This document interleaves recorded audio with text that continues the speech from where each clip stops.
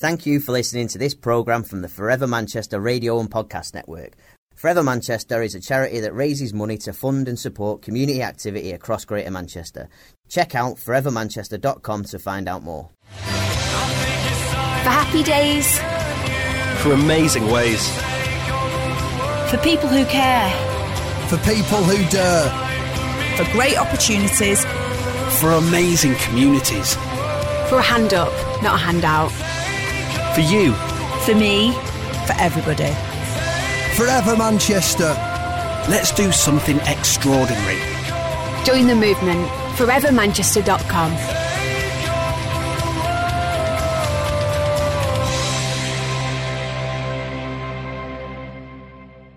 With me now is a gentleman who is great with rhyming words, and he's been a friend of Forever Manchester for a good many years now. He's done some performances and he's written some poetry for us, and it's a delight to welcome and have a chat to Tony Walsh. Hi Terry, glad to be here, mate. How's it going? It's going very well, thank you. Obviously you're a Mancunian lad. Yeah, I'm from Denton originally.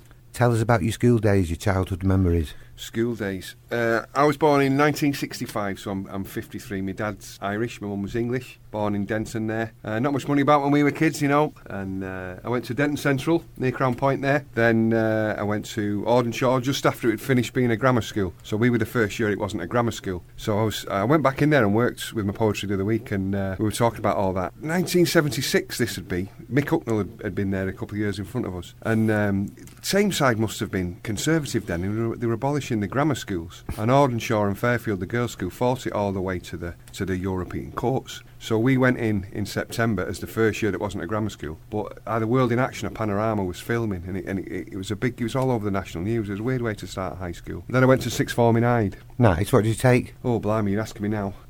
History, sociology and business studies. Crazy mixed up kid. What was all that about? What was your first job? Oh, now then. My dad knocked about with a scrap metal fella. So when I was about 12 or 13, I worked in a scrap metal yard one summer. He had me at the back of Jackson's Brickworks sorting out broken and unbroken bricks. I remember once standing in our downstairs toilet with a load of little widgets, oily widgets, and a vice, putting them in this vice and putting a little hammer and pin thing on it and knocking this pin out of it so it could be melted down. Right. Getting all oily up in the house. And then I had an advertiser paper round, and then I worked in the co-op at Crown Point. It was called Shopping Giant, but it was tiny, you know. But I still knock about with them lads from there. So I lied about my age. I said I was 14, I was 13, and I worked in there from the age of 13 till I went to uni. And they used to have us working all hours. We'd more or less run there from school, and we'd be there at 10, 11 o'clock at night sometimes. From having no money when I was a kid, all of a sudden I was all right for money, but I was working mad hours to have it. Brilliant. When you were younger, what did you want to be when you grew up? Oh, I don't know. I always wrote. I've written since I was 5 and 6 and 7, and I'm massively into my music, and I used to write lyrics and do the old hairbrush in the mirror and all that, you know what I mean? So I always felt like I could do something creative, but I had no confidence when I was a kid, and I never did anything with it. So if you told me now I'd be making a living with my words, I'd be really pleased. I worked for 20 odd years in the public sector. We can talk about that. Yeah. But, I was happy doing that. I was happy working in communities, with communities, doing something for the public good. You know. What led you to the public sector? What was your job, and how did you get there? Well, I dropped out of uni, went to Salford Uni, and I dropped out. This was the mid-80s, so I ended up on the dole in Leeds for 18 months, bloody freezing cold. Literally counting coppers, you know. And then I got a job come back home and got a job at Wolsey's in Hyde, Godley there. And I did 18 months in Wolsey's. I worked with Diane Modal's dad for a while, right. Sid. So that was pretty grim. And I ended up, I got a flat in Chorlton, and I used to get up at 5 o'clock in the morning. I get the 5:25 bus out of Chorlton into Piccadilly for 6 and out to Hyde for 7 o'clock. So that was killing me. And so post office jobs came up, and I got a job in the post office in about 1988. I did 4 years on post offices around South Manchester, so I did Withington, Didsbury, Charlton a bit, Stretford, Aldringham, all them places. Just driving a van or walking? No, this is behind the counter. Oh, right. On the post office counter. Okay. Cashing gyros and doing all the banking and all that. I was in an armed robbery, Terry. I got held up in an armed robbery. I had a gun at my head. Really? Yeah, not good. 1991. Withington Post Office, if people know it, it's a little sort of prefab building down a side street in Withington there. And we come in one morning, and there was 4 or 5 lads with balaclavas on, a couple of guns and a couple of knives. and this jumped on us, and I was the only youngish fella there. There was an older fella and some older women, and he held me on my own with Rambo was a big film at the time. What you call a Rambo knife, and then they taped us all up with a gun at my head. Never. So that was November, was it? And I kept it together till about the April, and then my shed went, and I was off all summer, so I didn't go back. I got criminal injuries and I got made redundant, and that was summer 91, 92. So then I got a job in the council. I was a housing officer in Miles Platting in 92, and that was really challenging then. Before anything by way of regeneration or public investment, things were really hard for people. Guns, drugs, lawlessness. So what did you do? What was your job? I was a housing officer for Miles Platting. So 600 or 700 houses and flats were mine to manage in every sense. So rehousing, rent, repairs, and then all the social problems that would crop up as well. Racial harassment and domestic violence. You try to help people with that. And this is pre-specialist units that might be able to help. Yeah, there was very little by way of money and very little by way of policies, and it was really tough. But there was opportunities, so pretty soon I was an assistant manager, housing manager, and then by 97, when Labour got in basically and started being some budgets, the whole regeneration thing came in. So I was involved in physical regeneration projects around North Manchester, so what we're going to do with the terrace houses, which were, thousands of them empty at the time, right? And what we're going to do with these 1670s council estates that needed investment. But then, the penny started dropping that you could do the houses up all you wanted, but regeneration was about people. So money started being available for training projects and education projects and environmental projects and sports projects and youth projects and so on. So I went over to that side. So I managed them for the City Council in North Manchester, and then back to Ancoats and Platting, based in Beehive Mill. And then I went over to Salford doing that in about 2003. Right. I was in Salford then for about 7 years. And what brought that to an end? Poetry. Right, okay, so let's rewind the clock a bit now. Yeah. You didn't just get up one morning when you were working in social housing and think, I'm going to just start writing a bit of poetry. Yeah. Does that go back to your school days? Absolutely. So I work in schools now, and I carry around with me the very first poems I ever wrote from when I was 6 and 7. Right. 5 and 6 and 7. And I took them home to my nan's, and my nan copied them out into it. I think it's a telephone or a shopping list pad, long thin pad it is. And my nan copied them out. And they were about what you write what they have you writing at school when you're 6 and 7, leaves, Christmas, that sort of stuff, autumn. And I've had kids now, and I work with kids, and they were pretty good. And my nan sort of, very good. And then she copied them into this pad. It's made them feel special, I'm good at something. So then I started writing them in this pad myself when I was like 9, 10, 11. And then I carried on writing, but I didn't show them to anybody. So I wrote right through my teenage years. Was there a reason to that? Was there a reason why you didn't show them to anybody? Just the way it is with a lot of kids. Your writing starts changing, starts getting more personal and what have you, and you're shy about it, or I was. So I'm not sure anyone knew I wrote. I probably wrote till I was about 15 or 16, and it started getting a bit more angsty, started getting a bit more political, This would be the late 70s. And then I didn't really write much at all after that. I always had vague notions of being a writer, without actually doing any writing, So I'd have bits of ideas and bits of song lyrics, and but I didn't do anything with it. And then when we had kids in my 30s, and that slows you down in terms of going out and stuff, then I found myself writing a bit more. And then 2003, so we're sat here now just near the Hacienda. Just across the way there is the Britain's Protection. Yeah. So there was a poetry night happening there called Perverse. See what they did there, Perverse? Perverse. Upstairs in the Britain's Protection. And I went along summer 2003 and I had a couple of poems with me. And, we got some amazing poets in Manchester, people who are my friends now. And, of course, they were all there. And I'm like, wow. And what I had in my pocket was rhyme poetry and this snobbery about rhyme. Will it be okay to rhyme? Gritty stories about, kids at bus stops and fish and chip shops and what have you. Knockabout, end of the pier humour stuff, a bit cheeky. Well, will this be any good? Will this pass muster? And I got there, and that's what I found was in the room. Working class people who've got talent largely. Who've probably got the same fears as you. Yeah, a few years in front of me. So Jackie Hagan would be there, who's big now. Mike Gary, of course. People like Shagan Lee French and Michelle Green. And names on the scene. Rosie Garland would be there, Rosie Lugosi, Jerry Potter, Chloe Poems.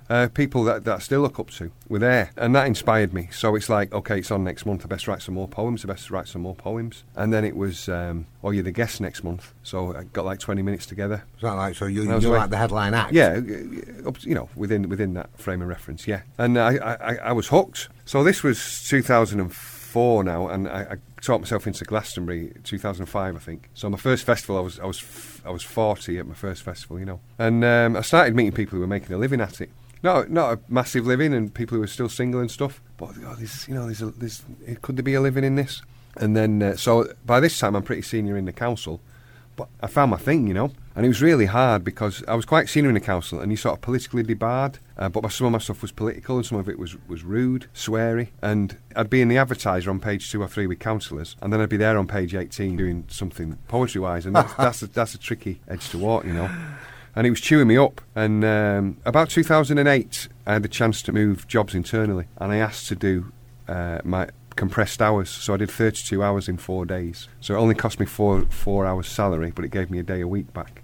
So that allowed me to pick up more work and get to festivals and what have you. And then in 2011, the Tories had just got in. There was voluntary redundancy on the table. And, you know, I'm talking to my wife, said, look, I feel like I need to give this a go. And it was a massive decision. You know, my kids what were the kids at the time, 10 and 8 or something? And she come down one Saturday morning and said, you know what, I can see what it's doing to you. Let's give it a go. I think this is where we might have first come across you, actually. Yeah, round about then, Terry, yeah. I tell you what happened. I got my figures for finishing, and I had 18 years service in, so there was a decent whack to give me a bit of a buffer. And I went back into work. My wife had said yes. I filled the form in online, and I'm sat in a room with 2 people, and I'm just hovering over the button, and I says, yeah, I wish me luck. This is the biggest email I've ever sent. Please can I give me job and pension up at the age of 40 odd, you know. And I pressed send, and literally at that split second, my phone was there, and he went bzz, bzz, literally at split second. And I picked it up. Would you like to be poet in residence at Glastonbury Festival? Blimey. In the same moment? The same moment, Terry. Honestly, like one had caused the other. And I you know, I'm not superstitious, but I took that as a good omen, you know. And so that was it. April 2011, I was out the door. Poet in residence at Glastonbury? Yeah. And then we must have met around the same time. So I'd known Forever Manchester a few years before that, from my day job, I'm sure, and I certainly knew of you as Community Foundation for Greater Manchester. And then I did a little gig in Dave Foran's pub, Juicy Bridge, there down near Co-op side of town there. And gets there, and there's only about 12 or 15 people watching, weren't they? Yeah, there was a band on, a comedian, a poet, and a band. Yeah. So I jumps up, and I've got a poem called Rain Dance, and it's a few years before there was an exhibition, I think it was on at City, about music and football. Mm-hmm. I thought, there's a poem in that. I want to write a Great Manchester poem that ties all the music and the football together. And I made a start on it. And then I bumped into Mark E. Smith of the Fall in the King's Arms with a mate of mine. And he's famously curmudgeonly, shall we say. And he was positively rude to my mate, and my mate walked off. And I said, I've got to be polite now. I said, I've was talking about Manchester. I've got this Manchester poem. He goes, you want to get out of Manchester? It's a shithole. He says, can I swear? I just have done. And he's going. I think he was going on about Bill Bow Wow, I think. So I come away, and that made me dust this poem off. And I thought, right, we'll do some more work on that. And you sit down to write about Manchester, and you find the Manchester story is actually the Greater Manchester story, isn't it? You know, the Stone Roses were from Trafford, the Happy Mondays were from Salford, you know, Rochdale, Tameside. Yeah. And then, particularly with rhyme, you find you can't just write about poetry and music, you're writing about the engineering and the science and the radicals and all of that. And the history plays a part in it all. Yeah, of course it does. So it turned into a big sprawling epic, 18 minutes long. So I did that in the corner of the room looking out at 12 or 15 people. And I finished, and it turns out it's you and Nick Massey from Here for Two. And you both got tears coming down your face. And you grabbed me and all that. And that's what we're all about, Tony. Forever Manchester. And we come in, and I had a brew with you, and that started a really great working relationship over the last few years. I'm going to come back to that in a bit, because of course Forever Manchester appointed you as its poet in residence, didn't it? Proud to be so, and I've written 4 or 5 poems for you now, done a load of dinners and fundraisers, and really proud and pleased to be involved, Terry. It's great work you do. Let me take you back to younger days now. I've got this, and it's probably wrong, but it's a perception of poetry of being a little bit Billy Elliot, right? Go on. So you can't, like, your mates are all out there, they're playing football, they're doing all of the things that boys do. Yeah. I'm going to even go as far as say cowboys and Indians and all of the stuff that kids used to do, soldiers, blah, blah, blah, blah, blah. And then there's poetry. And poetry's a bit like, in my perception of it, it's a bit like ballet. I know what you mean. I did all that, don't get me wrong. But the reason I'm alluding to that, because before you said there was an age where you sort of, between 12 and 16, you were writing the poetry, but it was like secretly. Yeah, and I was going to allude to it then. Is that because you're hiding it from everybody? Yeah, it is. And I still call it the P word. You can't say it unless you want to clear a room sometimes, you know. Maybe that's changing. I hope it is. But yeah, that was part of it, you know. So I was big into the music thing. I caught the tail end of the punk thing, and I started writing, punky poems or punky lyrics. And but yeah, you know my background. I grew up on a council estate in Denton there, and there wasn't a lot of poetry about. I was a shy kid anyway, Right. But I certainly didn't walk around with a flag over my head saying poet. I mean, by the time I was 15, I was looking pretty weird anyway for where I lived. And I was 6'5" and skinny and dressed weird. So, you know, I was very twattable as it was without going around saying poet, you know. But you got through it. Yeah, I got through it, yeah. Very good. So you became Forever Manchester's poet in residence. I think you've written 4 poems. 4 or 5, Terry. So there's a poem called Silver Sparks that takes the idea that there's a spark of creativity pinging round Greater Manchester. So it was written for your 25th anniversary, wasn't it? So that's a silver anniversary. It was, So I took that silver idea, and it talks about maybe Jodrell Bank is a big receiver for a beam of creativity from outer space, and it pings round town. And yeah, it turns up in music, but it turns up in business, it turns up in sport, it turns up in politics, social policy, it turns up all over the place. Yeah. Manchester, there's a secret to this amazing place. They beam a stream of dreams, it seems, from deep in outer space, and when they meet our atmosphere, they turn to silver sparks as the spirit of Greater Manchester that sets this place apart. Yeah, they beam it down at Jodrell Bank and keep it underground in the fault lines and the salt mines, and from there they feed it round, and so it's beamed from Stockport Pyramid to the top of Winter Hill, from Werneth Low to Wigan Pier to Beetham Tower, until they bounce it up to Ramsbottom, and from there they shoot it down, and the tower sparks at Heaton Park to the Arndale roof in town. And it's stored in dead cool reservoirs underneath the northern quarter, where it sparks as creativity and leaks into the water.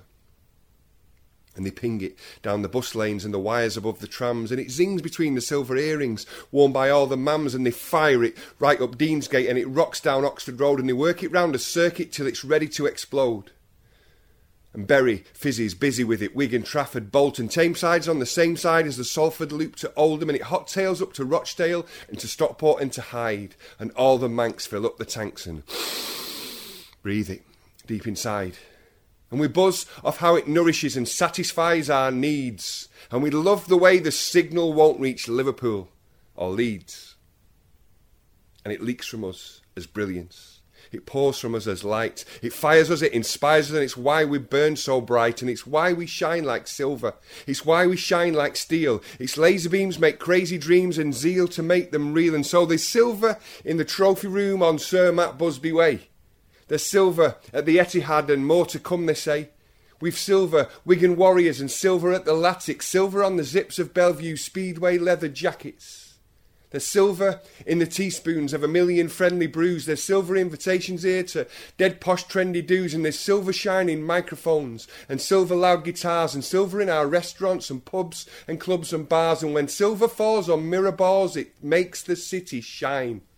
And dancing feet just stamp the beat. Tonight, the city's mine. And it bounces off the scaffolding, it bounces off the cranes, it bounces off the gasworks, and it sparkles in the rain. Yet it sparkles on the drizzle days enough to make us proud, but it fills our hearts with silver sparks when sun shines through the clouds, and then the pavements shine like silver, and it bounces off the slates, and it fills the eyes to mesmerise and energise our greats. And it sparkles on our rivers and canals until they gleam, and it turns the grey Mancunian way to a boulevard of dreams. So we've polished coal to diamonds, forged iron into steel, spun cotton into cotton upper, listened to the wheels of industry, of commerce and of culture here and science, and listen to the DIY not have a go defiance of great Mancunians who decide to get things done.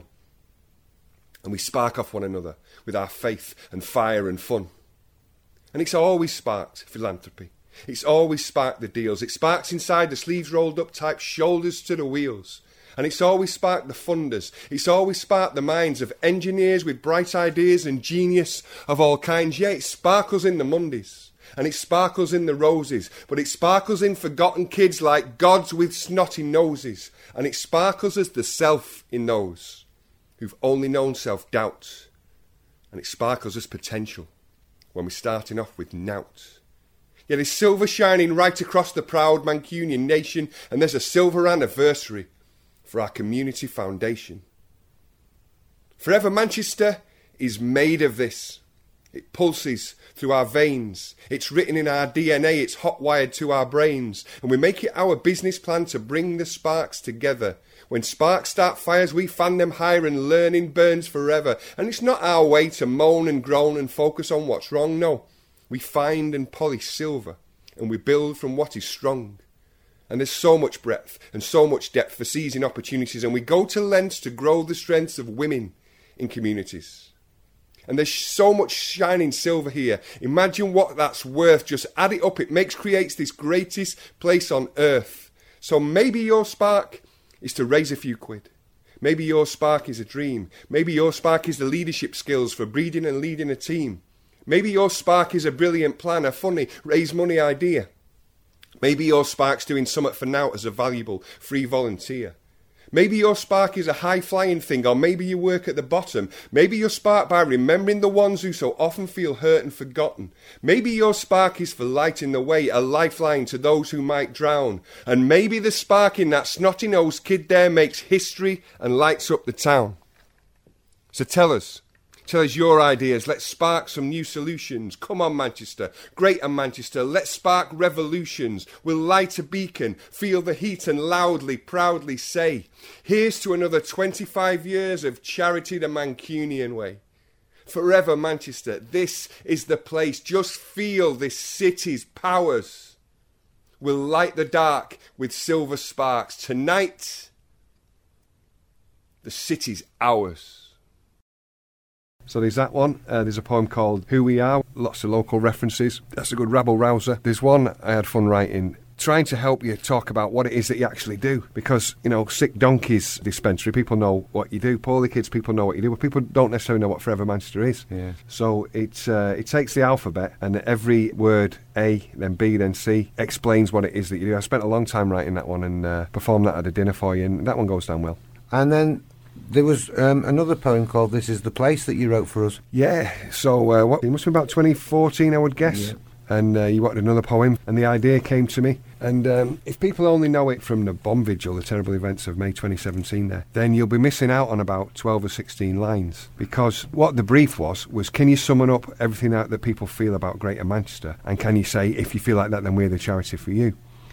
So what it does is it lists the sport and the music and the inventions and Emmeline Pankhurst and what have you. And then it says, and we've got This Is a Place, meaning Forever Manchester, somebody with a plan we don't do, no can do, come here for funding, we help each other sort of thing. Yeah. So those lines were missed in the square because it was an advert for you guys, basically. But then if you think about the ending from the version that people know, always remember, never forget, Forever Manchester, that was working doubly when those lines are there. Because it stands alone, always remember, never forget, Forever Manchester, because that's your name, it was tying the two together. Yeah, it worked very well, and as did Silver Sparks. Yeah. One of the highlights of the Forever Manchester birthday party over the years of being the latest Tony Walsh. Yeah, and I've enjoyed doing them, mate. Performing in the Midland Hotel or these grand hotels in front of 400 people. What's not to like, What's the best gig you've ever done? Best gig I've ever done? It's interesting, a performer will tell you it's all about connection, and you can walk out in front of a lot of people and they think it's great, but for some reason that word vibe, energy, it's intangible, but it's a real thing, and you've not got it back. And you can perform in front of 10, 20, 30 people, and the energy's great, and you're buzzing off it, So I just sold out the Dance House recently with a solo show, 450 people. 45 minutes interval, 45 minutes. And to hold that many people for that long with just your words, just one bloke stood there, was a real buzz for me. Yeah. In the summer, I performed at Kendal Calling in the hut there that Tim Burgess of the Charlatans runs, calls it Tim Peaks. And it was so rammed and people were so close to you, I could hardly get to the mic. That was great energy. But you have to think your best gigs, the next ones, to keep you going. So, I've been in front of some massive crowds of people this last couple of years, and clearly that's an honour and a privilege. And you get different things from them.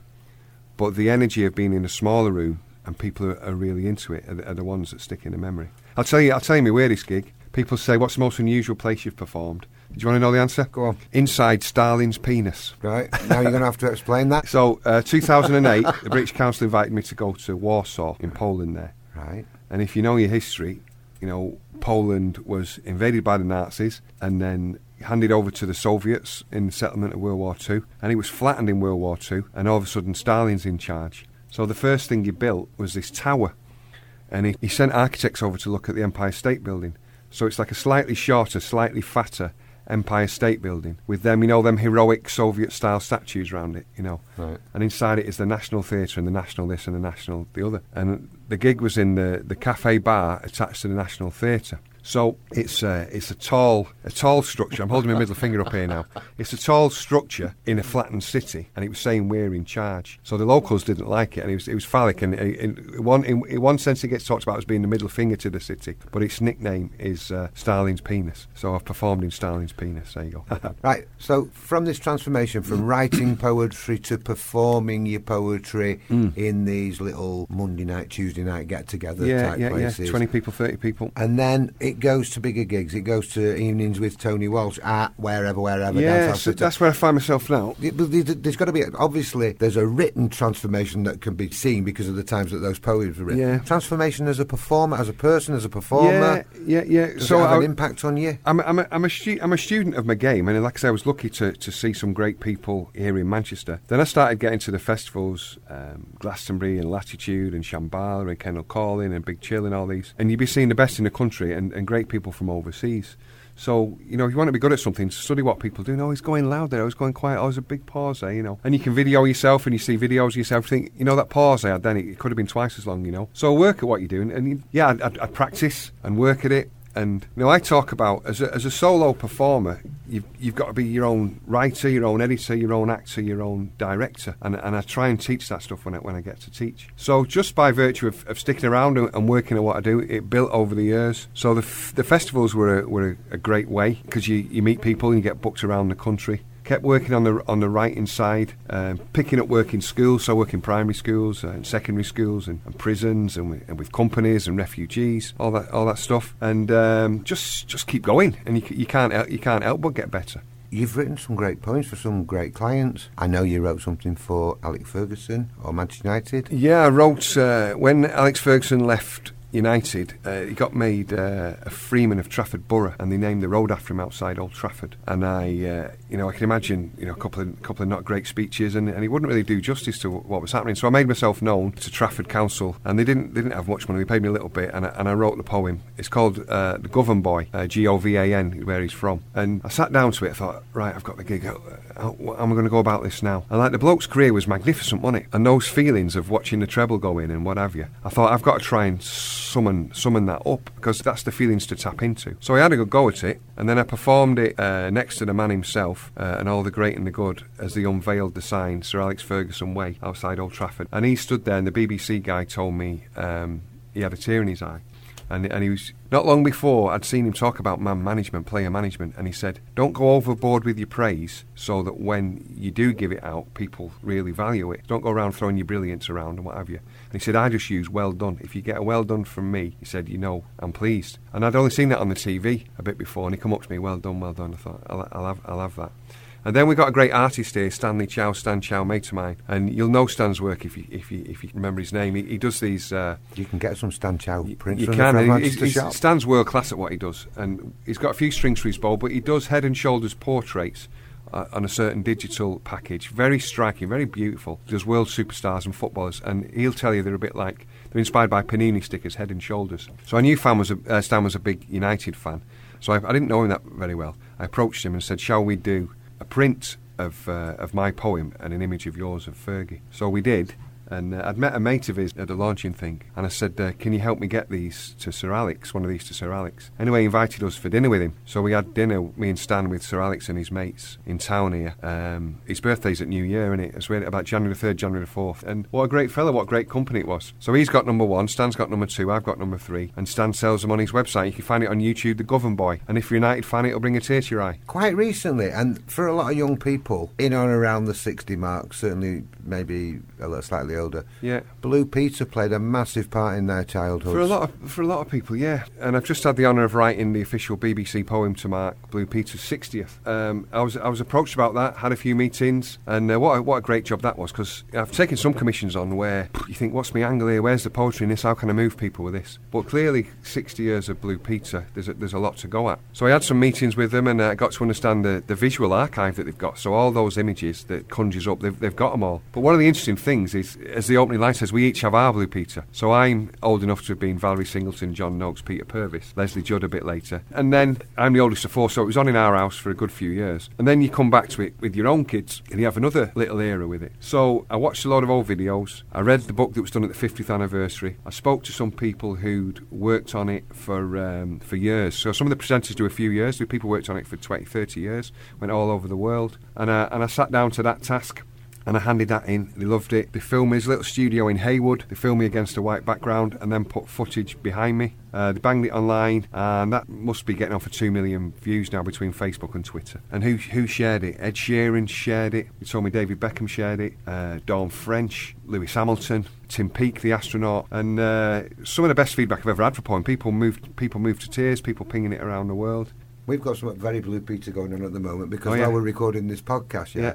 Forever Manchester's cleaner is outside plugging in the Hoover. And there you go. Rock and roll, mate. I was going to stop the recording and I thought, you know what? No, rock and roll. Keep it real. So, yeah, that was an exciting one. To summarise and to maybe to conclude this little chat, what's happening in the wonderful world of Tony Walsh at the moment, and what are your plans? So, I've just sold out the Dance House on Oxford Road here with a solo show. I had 450 people there, and I did a little tour, and people were driving all over from Manchester to see me. People drove up to Morecambe. I thought, well, I'll squeeze another one in before Christmas, so I'm doing Bury Met on December the 12th, and that's sold out as well. So I'm trying to get my next book finished. My next book's going to be called Work-Life Balance, but with 3 full stops. So there's poems about work, poems about life, and poems that sort of offer some reflection and balance on it all. So that needs to be out next spring now. I've put it off 2 or 3 times. I can't put it off again. So I've just announced a solo show at home here, just round the corner here, in March. I've got somebody booking me a national tour, so I'm doing about 15 dates around the UK and Ireland next March and April. I've got a few commissions lining up that people will see when they come out. I've got loads of music ideas. I'm hoping to do something with them, and